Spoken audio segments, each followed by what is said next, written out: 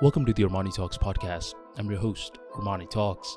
In this podcast, I'm helping you level up your 5 soft skills: public speaking, storytelling, social dynamics, emotional intelligence, and creativity. 5 soft skills for you to change your life forever and skyrocket your confidence along the way. In this episode, we're going to be talking about slowing our thoughts down, which is an extremely important attribute of a confident communicator.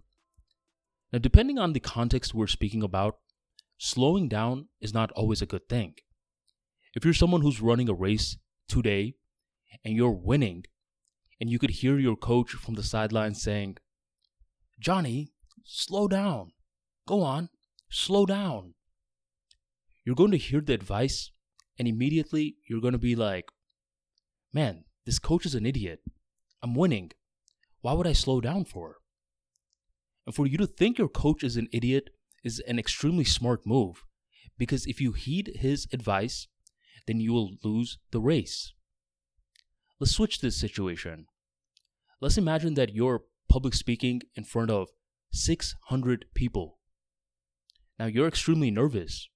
You're feeling a whole bunch of speech anxiety. Your mouth is getting dry. Your knees are trembling. And all the nerves are causing you to speak a little too fast. You could see your public speaking coach from the first row, and he's mouthing to you, "Slow down, slow down." In this situation, it would be extremely wise of you to heed his advice, because when you're speaking a little too fast, other people are not capable of processing your points. Now, with that being said, in terms of thoughts, do we want it to be fast or do we want it to be slow? A little bit of both. We don't want it to be so slow to a point where anytime someone asks us a question, we're taking 5 minutes to respond back. I'm sure you know some people like that. You ask them something and they give you this extremely puzzled look where it seems as though the question you asked is one of the most stupid questions out there. In reality, it's not stupid. They're just taking a whole lot of time to process what you just asked. We don't necessarily want to be in a situation like that where it takes us too long. On the other hand, if we think a little too fast, then it's extremely difficult to concentrate. And if you were to ask me, nowadays, most people don't have a problem with the first scenario where they're thinking extremely slow. They have a problem with the latter scenario where they're thinking extremely fast.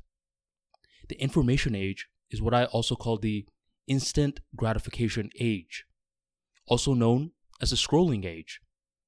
People are going from one content piece to the next, and each of the content pieces are completely disparate from one another.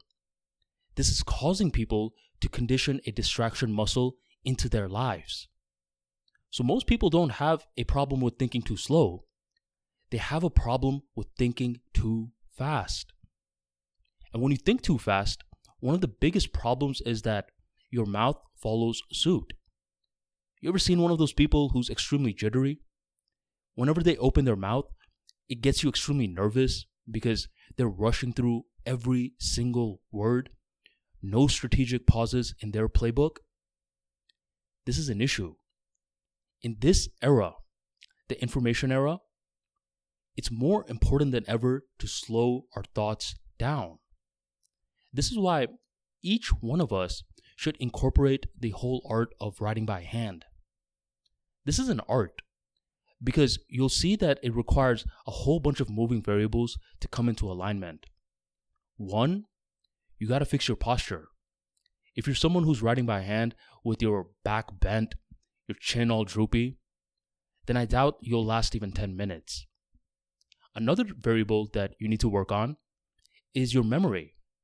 If you're just writing and you're not engaging your memory at all, then a lot of the writing that you're going to be creating is not going to make any sense at all. Now, granted, we don't want to turn this into some sort of logical act where we're microanalyzing every single word. But if you're supposed to be writing, and let's say you're going down memory lane, immediately your memory banks get engaged.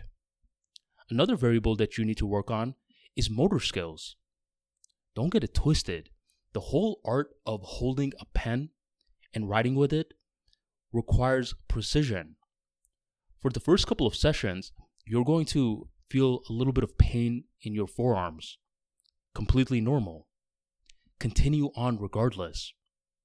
To make this easier for yourself, ditch ballpoint pens for gel pens. Gel pens got this smooth little slide to it, which makes it feel so effortless. Not quite effortless in the beginning stages, but the more that you work on it, the better that it gets. The tougher that you're making the whole writing by hand process on yourself in the beginning stages, the more you slow your thoughts down. It's because in these moments, you are forced to understand what is in your mind, and then you are forced to articulate it through this written word.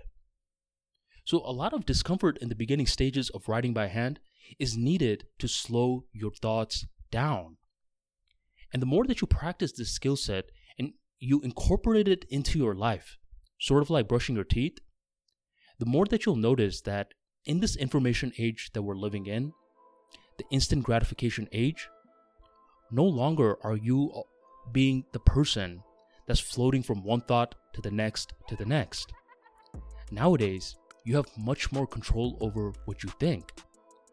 And when you have control over what you think, you have more control over how you speak. So take some time to find different mechanisms to slow your thoughts down. Every now and then, you can slow it down by articulating, but I believe that you got to make it a little difficult for yourself in the beginning stages. And writing by hand is definitely one of those moves which are not easy. It's difficult. Difficult is good because difficult isn't easy.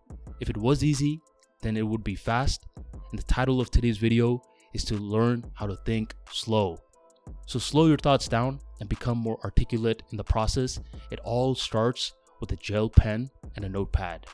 Thank you for joining the Armani Talks podcast, and I'll catch you on the next episode.